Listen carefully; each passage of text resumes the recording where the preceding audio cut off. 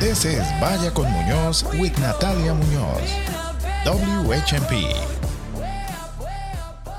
Tanisha Arena, Executive Director of Arise for Social Justice, and community activist and leader. You said in your podcast that you do Unapologetic, that, by the way, is on Holyoke Media, the Facebook page. One of the things you said a lot of things that were just sort of breathtaking. One of them was that every right that Black people have has been through judicial interpretation. Unlike white people, that this country had to codify. I would say codify, basic human rights, and we're still not even there, even with these laws, because we have a Supreme Court that is taking away our rights. Another thing you said on your Unapologetic podcast is, with the overturning of Roe versus Wade, we've lost those rights, and women, we need to organize. My question is, I always say this, I feel like women's problems are created by men, so men need to be part of that solution. Remember when Toni Morrison said, you white people have a real problem, and it's racism, and you have to fix it. Mm-hmm.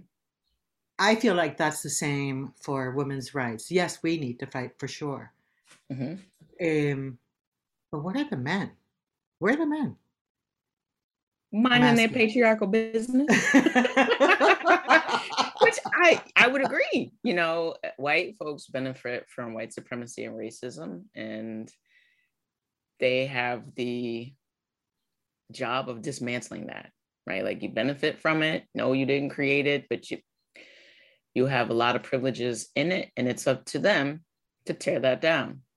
And that has to be conscious choice. And the same thing when women's rights are under attack, it's usually from the men, or to women who also, for perceived safety and protection, will uphold white supremacy and patriarchy, like right. Amy Coney Barrett. Right. But the men need to show up and say, we don't have any business here. Yeah. Or realize that the business that they have there, how many times have they needed their womb-bearing partners to not go through with a pregnancy? Mm-hmm. Like, mm-hmm. that is something that exists in their reality too. Like, mm-hmm. okay, I had a one-night stand with you. I don't want to have kids. Lots of things, which they could also take steps. Like, vasectomies are reversible, office visit, and quite frankly, a womb-bearing person can only be pregnant. Well, she's pregnant. She can't be any more pregnant. But right. while that person is pregnant, the male partner can go out and impregnate as many other people at the same time. Yeah. So where should that responsibility fall? Like, for birth control, right? There are lots of hormone treatments and things that are required to prevent pregnancy in a womb-bearing person. Yeah. Whereas just go get a vasectomy. No hormones involved. You can reverse it when you need to. Mm-hmm. A lot simpler. Or come up with a pill. Like the women were given a pill. Come up with a pill for men. Take this pill, and stop spreading your seed around, and then you don't do anything. You don't help raise the child. Right. You don't show up if the woman wants to have an abortion. Mm-hmm. What's your role? And I think that men need to ask themselves, what can I do to be a real ally of women, to really be in solidarity beyond, oh, wow, that sucks, that Roe versus Wade decision, man, that's... Yeah, it's going to suck when you wind up like, so, okay, if the argument is about life beginning at conception, mm-hmm. okay, so then is that when child support starts? Because these are real things, right? And if we turn this into an economic issue, because a lot of this tends to run that way in a hyper-capitalist society, Can I get life insurance on this unborn child since life begins at conception? Those are good questions. The woman in Texas who said I shouldn't Yeah. get a ticket in the HOV lane because I'm very pregnant and Yeah. This is the person right here. Right. So you can't have it both ways. Yeah. And if you're gonna have it this way and you want the forced birthing of babies, yeah, then you need to have policies that support women and children, which our country does not. Right. I mean, they always have it both ways. That's the thing. They always have power over our bodies through policies. Mm-hmm. And we have been showing up as women, in my case, for decades and decades of just marching, showing up, going in front of, the White House, the State House, wherever, to be like part of a throng of people, just thousands. Remember after the shooting in Florida of those the Parkville students, and it was like 100,000 people showed up. Mm-hmm. A lot of very young people, 20 somethings, because and teenagers, because they know their lives are in danger. But we're not having those throngs show up now. And by the way, Tarisha, I don't want a pussy hat. If anybody comes with a pussy hat for the next march, I'm going to be a very vocal opponent of that ridiculous, whatever that is, hat. Yeah, it doesn't. No, that's that performative stuff. And again, this space where feminism is not intersectional. And white women, we always getting on y'all because it's one of those areas. And it's understanding that you are also voting against your own self-interest, your interest in womanhood, sisterhood, and aligning with the men with patriarchy will not protect you. And it certainly contributes to the harm that I would experience as a Black woman.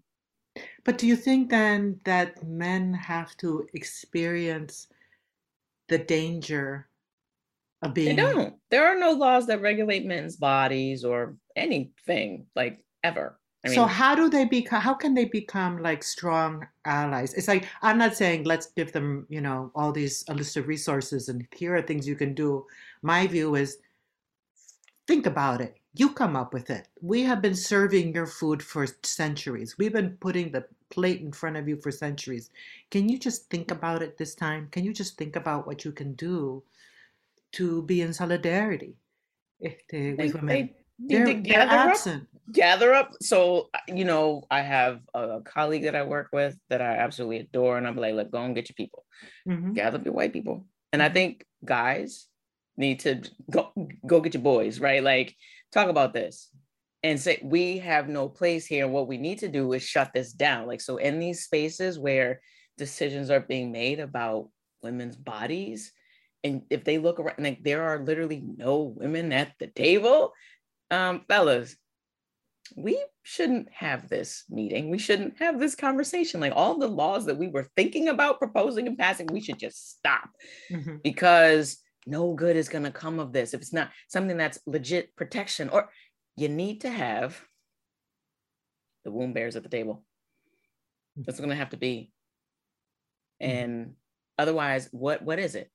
Because women are not sitting around tables talking about, hey, what laws can we institute to regulate men's bodies? We're not doing that. Well, when I think of, for instance, the Supreme Court, okay, now there's 3 women. There's a Black woman, there's a Latina, a Puerto Rican woman, and there's a Jewish woman. Oh, Amy doesn't count. Okay. Oh, she over there. She's what is it, like? She's a handmaiden. She's just a puppet. I got you.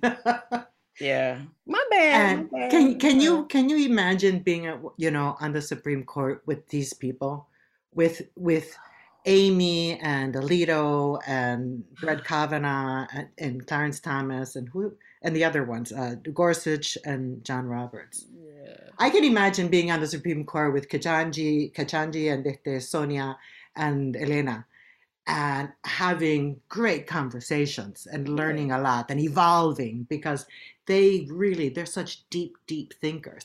But these other people, they're not deep thinking. Oh, no, they're just upholding They got an agenda. Right. And it's important that we understand that they have an agenda, right? Like, usually what happens by the time we hear about the agenda, it's already in motion. And the Republican Party, the extremists in that party, they do have an agenda, and it's set for what they want our country to look like. And they're not only talking about it, they're taking the steps to actualize it.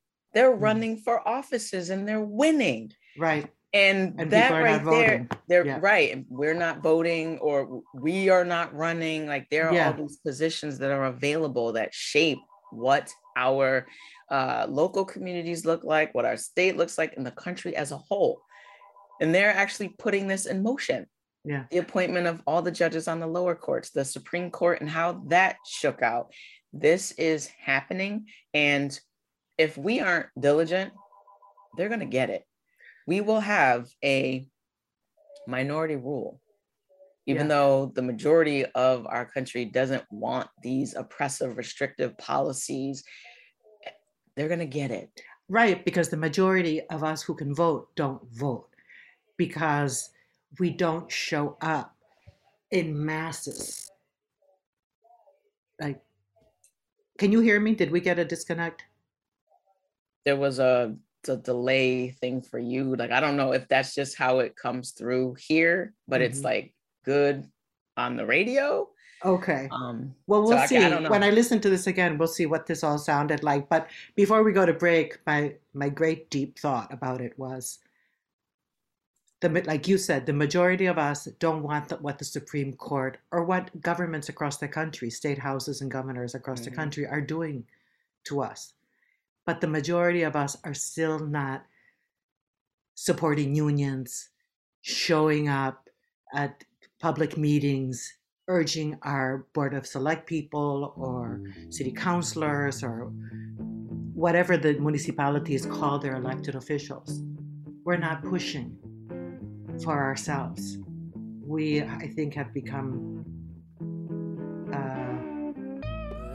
cynical. Maybe? Cynical, apathetic. I also think that people are tired.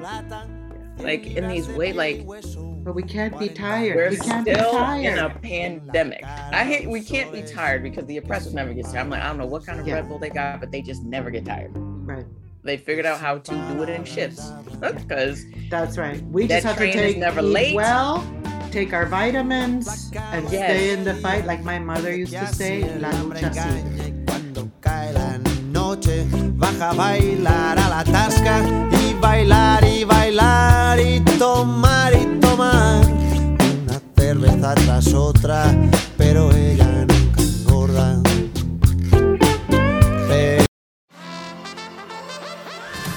This is Vaya con Muñoz with Natalia Muñoz, WHMP. We're back with Tanisha Arena. Before we talk about this book that you commented to me, that I read a little bit, I read a couple of the letters in that book. Please tell us about your self-care in the car wash.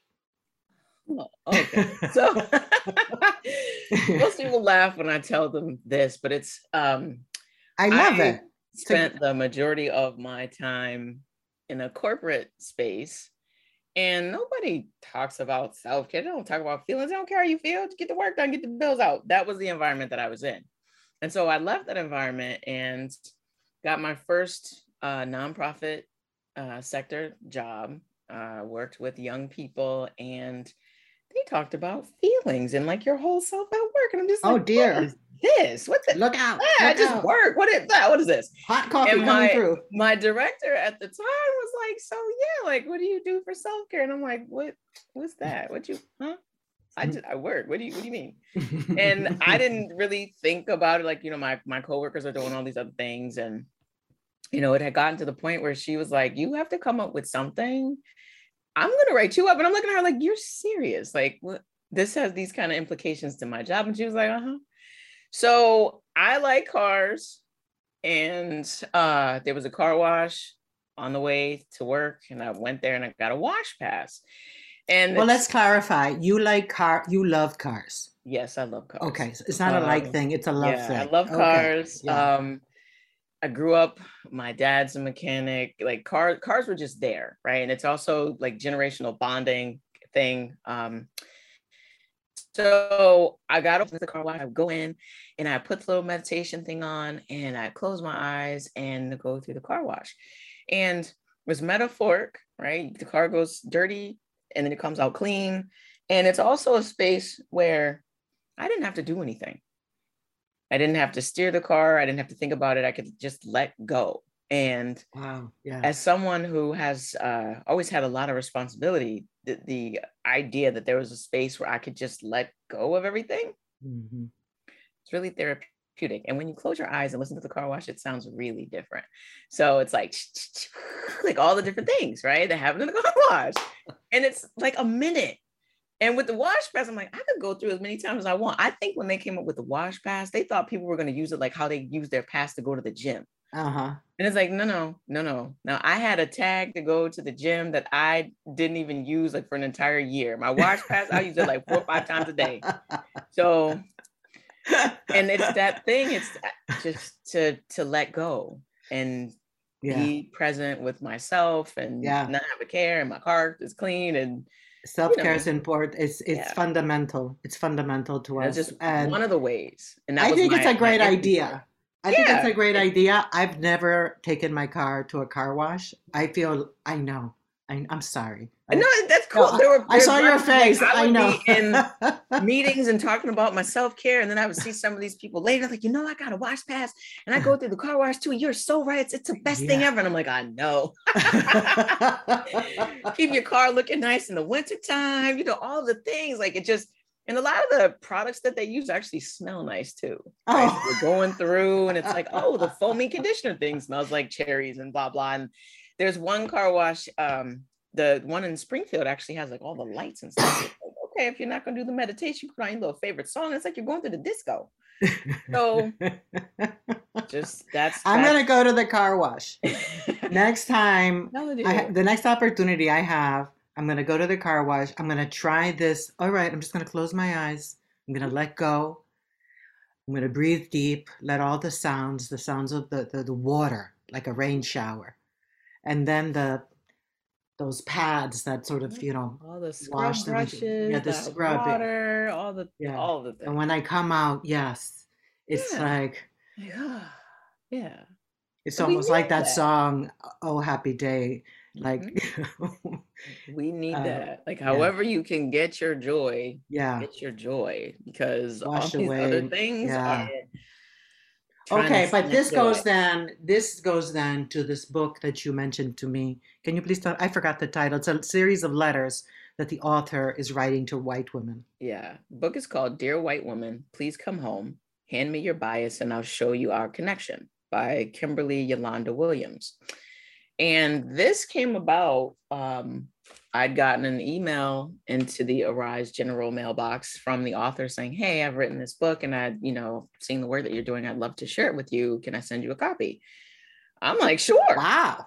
Yeah, awesome. Send me a book. I like it. Yeah. And there was a point in time where somebody was sending books to Arise, like randomly books would show up. If that person is listening, thank you. Definitely appreciate that.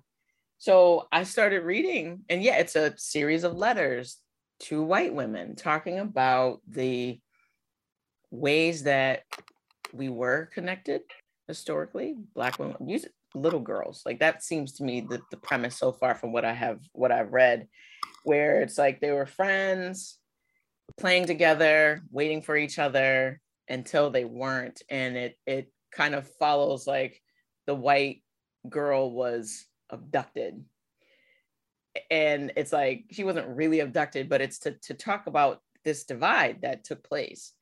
And it was like she was abducted by the system. And the systemic racist system, like to friendship and sisterhood that existed before she was abducted by the system. And there is this divide, right, and the mistrust between Black women and white women. and how that has come to pass. And it's because of the unreliability in the ways that white women will show up or not, and not see us, in our full humanity, or dismiss things that we're saying, fight at us, for the feeling of inferiority, I guess, when we show up in our brilliance and share ideas. Like, there are so many places where we need healing as a community that there's so much work to do. And it's like, at some juncture, we need to have some collective wins where it's like we can start to heal these things, and then thread healing through the other spaces and places. Because just imagine if Black women and white women could authentically speak. Like, one of the things that struck me in the book, the author was talking about white women genuinely surprised that Black women would want to have friendships with them, to know them as people, like to want to have these exchanges. And it's like, yeah, we're women, right? Like, we are oppressed in these kind of ways, some similar, some different, but we can talk about that. And being united in these experiences that are unique to us, and to not be able to have those conversations, or to have another person perceived as enemy.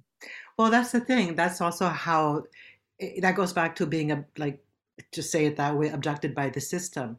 That there are white women, like it says in the book, like you just mentioned, there are white women who think, well, I would like to approach this Black woman, but I don't know if she wants me to approach her and start a conversation at this meeting, or at this party, or in this, at the supermarket line that's taking forever to move forward, or whatever. And that's, I think that's also that systemic, I don't even know if I'm saying a real word, inculcation, like being inculcated with this beliefs. It's ingrained. Yeah, and coming from these historic places, recently I learned, like, white women were sold at Jamestown, right? And so their behavior is like, who can I lord over, right? Because white women will not generally upset white men, whether it's their fathers, husbands, sons, brothers, again, for perceived safety and protection. But if they do, then they're termed witches, and that's what famously happened here in Massachusetts. The history of how, like, okay, I need to stay in this role for my perceived safety, because if I step out of this, I'll be perceived this way, I'll be harmed in this way. Yeah, I'll be killed. There hasn't been a pushback. Like, we were taught to fear the witches, right, but not the people who burn them. Exactly. And that's like, the abduction. You're the dangerous person. And you can see how this plays out now with who is perceived as the threat and danger and terror and everything else. And we know in our country, right, not like the biggest terrorist threat is a upset white man. And so it's knowing things like that, and being able actually even to talk about that. Like, what if white women could sit and talk to Black women, like, girl, I'm so tired of this man. Like, really, like, because this is what he do, girl, yes. And have these conversations and really talk about coming together. But that's heterosexual women. That is true. So, and meeting in these intersections, right? And so as a Black lesbian woman, I'm like, okay, there's a difference between Black lesbians and white lesbians, and trying to put my finger on it, but it's culture.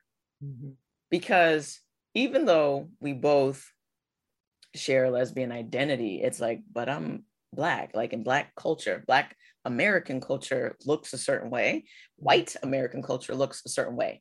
And it's not even about color. And so there's that thing. So I'm like, okay, so I'm sitting right here, I'm a Black lesbian. I don't know anything about the Indigo Girls and whoever, and any different, I don't know. So you're not going to find me in them spaces. I see your face. You're like, oh yeah, listen, and my hip hop. My tastes are wide. I like. They're cool. Like, that's where I'm at. That's how I'm in. Like, yeah. And just the whole, because it's again what comes first. And so, so yeah, like, even if we were having those kind of conversations, like the things that we need to talk about, it's like in queer spaces. Yeah, we might be talking about queer things, but we're still talking about racial things, right? Because that's the greater impact on our lives. Right. It's like, That's I right. can't express my queer identity if I'm dead because my Black identity, like nobody ever pulled me over because I'm a lesbian. Yeah. That hasn't happened. Yeah. Now, Yeah. they might think I'm a Black dude from behind, and that might have had something with it. Oh, there's a little shift, but I'm still Black. Mhm. So that's the thing that becomes primary. And can we have those conversations, like regardless of sexuality, right? Because like, okay, I have children, right? As a white woman, maybe she identifies as a lesbian, she has children. We can have that conversation about being moms and the dangers to our children, right? Or the fact that her kid, she doesn't have to have a conversation with her kids about the cops and what to do, Right. but Black mom does. And so she can tell her children that teach Black your children children not to go and kill my children, yeah, and to use your whiteness yeah, for good. That's right. And to recognize, to acknowledge what are then the Black children in your school, if there are Black children in your school, to then teach those white children, look, maybe you all get along in school, but the children with the darker skin, they're going to have a much harder life because of the color of their skin. And we need to figure out ways that we can end that. So they're not having a hard time because of the color of their skin. They're having a hard time because there are people who decided that they should have a harder time. Right? Like, in really unpacking those things and naming them and starting from when they're young. Because the kids, human beings will naturally integrate. Goons in the club, case something jumps off. You back up for the high, but the pump off. In the graveyard is where you get dumped off. All we wanna do is party and buy everybody at the bar Bacardi. Black Barbie dressed in Bulgari.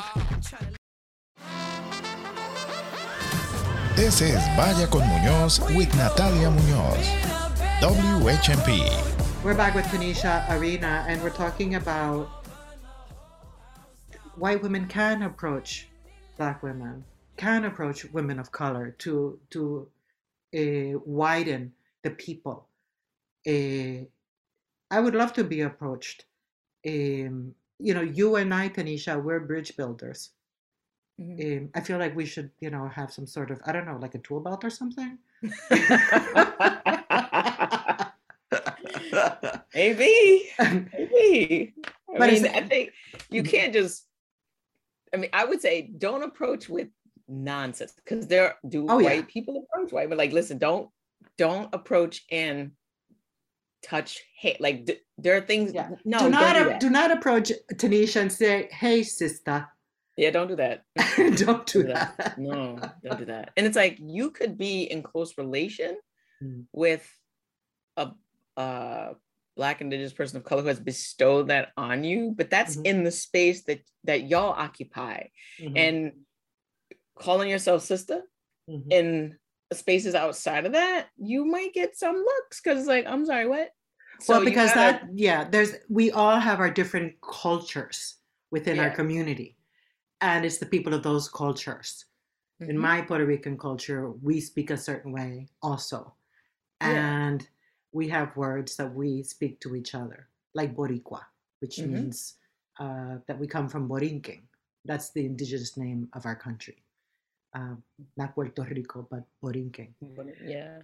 But in the same way that earlier we were talking about how men, white men, Black men, all men need to be our allies and take action, and not just bemoan the fact that life sucks for us women and girls, but actually do something. Right. In that similar way, I think that if the women who want to create these multicultural relationships, friendships, colleagues at the office, whatever, they need to learn our cultures. They need to know who we are. You know what I mean? Right. Just read about us, read about our history, and then you'll have a bigger context to who you're talking to. Because I feel, Tanisha, when somebody's talking to me, they're not just talking to me. They're talking to my mother and to my grandmother. They're talking to my ancestors.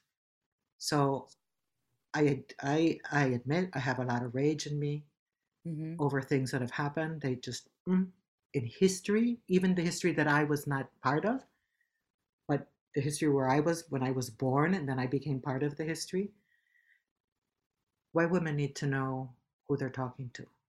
And we need to know who we're talking to also, because just recognize that they're not just like this one thing. Yeah, none of us are monolithic as groups, but we can't know that if we don't have conversations. And there have to be safe entry points, right, to get through all the muck. And so like with the title of this book, it says, please come home. When you think about going home, home is a safe space, should be a safe space, right? If we can create this home that is that, where you can bring your whole self, where you can make mistakes, where there is grace, right? And learning and care and compassion and all of the things. And it's just, what is going to be the entryway? I mean, there's a story in there. The author talks about being in line at the grocery store. It's like, okay, that's a common experience, like being in line at the grocery store, and what can we, communicate over, right? It's like, oh, there's the People magazine, or, oh, I got these groceries. Oh, this was on sale. Oh, that looks really good. Like just something to spark conversation and like genuine interest about who someone is. And can we do that? Who someone is. Yeah, who someone is. Someone is. Like, which means like I'm looking at you in line at the grocery store and I see you. I'm not looking through you or past you. Like I see you. And I want to know who you are. Like a stranger becomes a friend. Or you just have that moment then in the supermarket. And it's a good, positive interaction. Moment. Yeah. And then so in the line at the grocery store, I think the next thing that happens is the cashier asks for ID, even though the credit card is signed. And then the white person behind like doesn't say anything. And it's like, that's going beyond being an ally to being an interrupter. Yeah. Things that aren't right. It's like, no, you don't ask everybody for ID. Why are you asking this person? And no, this is not going to happen. And I have one of my friends, she's biracial, her mom is white. And she talks about like, she's an 80-year-old white woman. And she's like, you are not going to out white women as white women, but she uses her whiteness in these kind of ways. And she's like, watch. And she talked about them going to one of the amusement parks and they like search your bags or whatever. And there's like, the white lady tricks that and she's like, oh my, no, this is appalling. You're not going to search my, nope. And nothing happens. Right. The police are not called. The security guard. Right. And she just, nope, you're not going to search my bag. And no, you're not going to look through my pocketbook. And she just says these things and that's it. And that's where I'm saying, you can use your whiteness, white ladies, and interrupt all kinds of things because there are no rules in the playbook for like, well, what happens when she says this? Right. It's just, oh, okay. So in that exchange at the grocery store, if the white lady had said, I'm sorry, why are you asking for her ID? Like you didn't do that for the customer before and the customer before, this is not acceptable. And that whole line of everything. Right. The cash, oh, I'm so sorry. It would have been this whole thing. And the exchange for the Black woman would have been like, okay, I see you. Yeah. You are interrupting this common experience that is an assault on who we are. Like,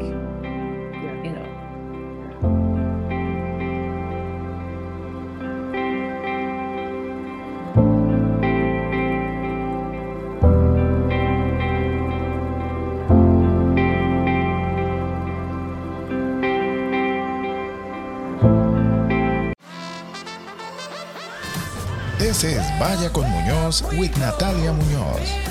WHMP. Bueno, hace tiempo que no está en nuestro programa Ariadna Goenaga. ¿Por qué? Esa es la primera pregunta. ¿Dónde tú has estado, chica? Ese es el problema. Yo no me he movido. He estado en el mismo sitio de siempre, pero con muchísimo trabajo. Claro. muchas novedades a nivel personal, profesional, Sí. y no he encontrado el momento, de verdad. No he encontrado el Bueno, aquí momento. tenemos el momento al fin. Así que, ¿de Sí. qué vamos a hablar? Dime. ¿De qué vamos a hablar? De Stranger Things, eso es lo primero, que tú Sí. querías hablar de Stranger Te Things, la había propuesto serie. hablar de Stranger Things, que es un tema, vale, es verdad que estrenaron los 2 últimos capítulos, de esta manera extraña que han hecho, ¿no? Para esta Ujú, serie, ujú. que la estrenaron primero con 7 capítulos Sí. y luego tuvimos que esperar un mes casi para que estrenaran los 2 últimos capítulos finales de temporada, unos capítulos larguísimos. Larguísimo, como de 60 ¿Sí? minutos, 70 No, minutos. creo, si no me equivoco, el último eran 2 horas y pico. 2 horas.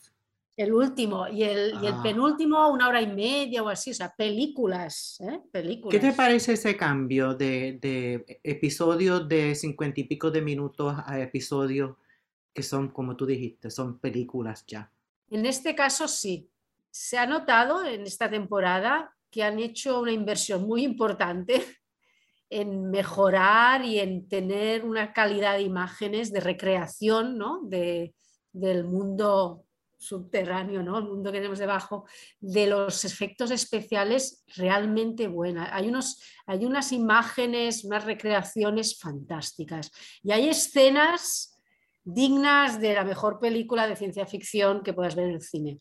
Vaya, y eso que hasta donde yo había entendido, para ti los efectos especiales en cualquier película, o sea, tú eres bien rigurosa. Si van a poner efectos especiales, tienen que ser excelentes, no pueden ponerlo ahí como hacen con todas estas películas de Marvel, que Sí, explosiones y todo. sí, No, sí. no estamos hablando de eso. No, no Ese estamos tipo. hablando de un sin parar, de cosas sin sentido, para nada. Ujú. Estamos hablando de recreación de ambientes, ¿no? Mm. Y muy fantásticos, en las que los niños, y bueno, el grupo de amigos, ¿no? Y amigas tiene que enfrentarse, ¿no? al enemigo, al monstruo este al que tiene que Rayo, enfrentarse. espérate, ¿cuál es la frase en inglés? Spoiler alert, no nos diga lo No que va a es pasar. spoiler alert, todo el mundo que ha visto Stranger Things sabe cada temporada que tienen que enfrentarse a algo Ok. terriblemente malo Sí. y especialmente desagradable. Uy. Pero yo quería hablar de Stranger Things porque en esta última temporada, y es verdad que en la primera también, luego en alguna otra temporada se perdió un poco, me encanta cómo recupera lo que es el aspecto básico, ¿no? de esta serie, que es la solidaridad, ¿no?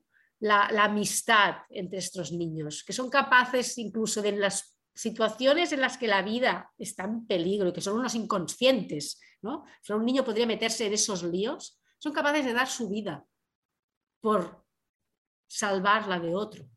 No ven el peligro que puede haber para sus vidas si pueden mantener al grupo unido, ¿no?